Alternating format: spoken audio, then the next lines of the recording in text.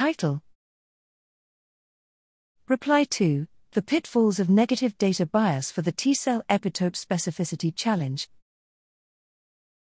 Abstract: We noticed that recently Peter Maisman et al. Indicated the negative data sampling issue in T-cell epitope specificity prediction.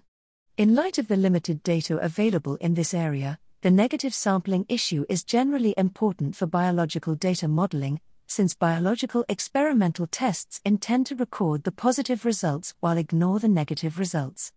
We appreciated their efforts to raise this point for T-cell epitope specificity modeling, which is known clearly by the community that different negative data sampling strategy will influence the prediction results. Therefore, proper negative data sampling strategy should be carefully selected, and this is exactly what PanPep has noticed, emphasized, and performed.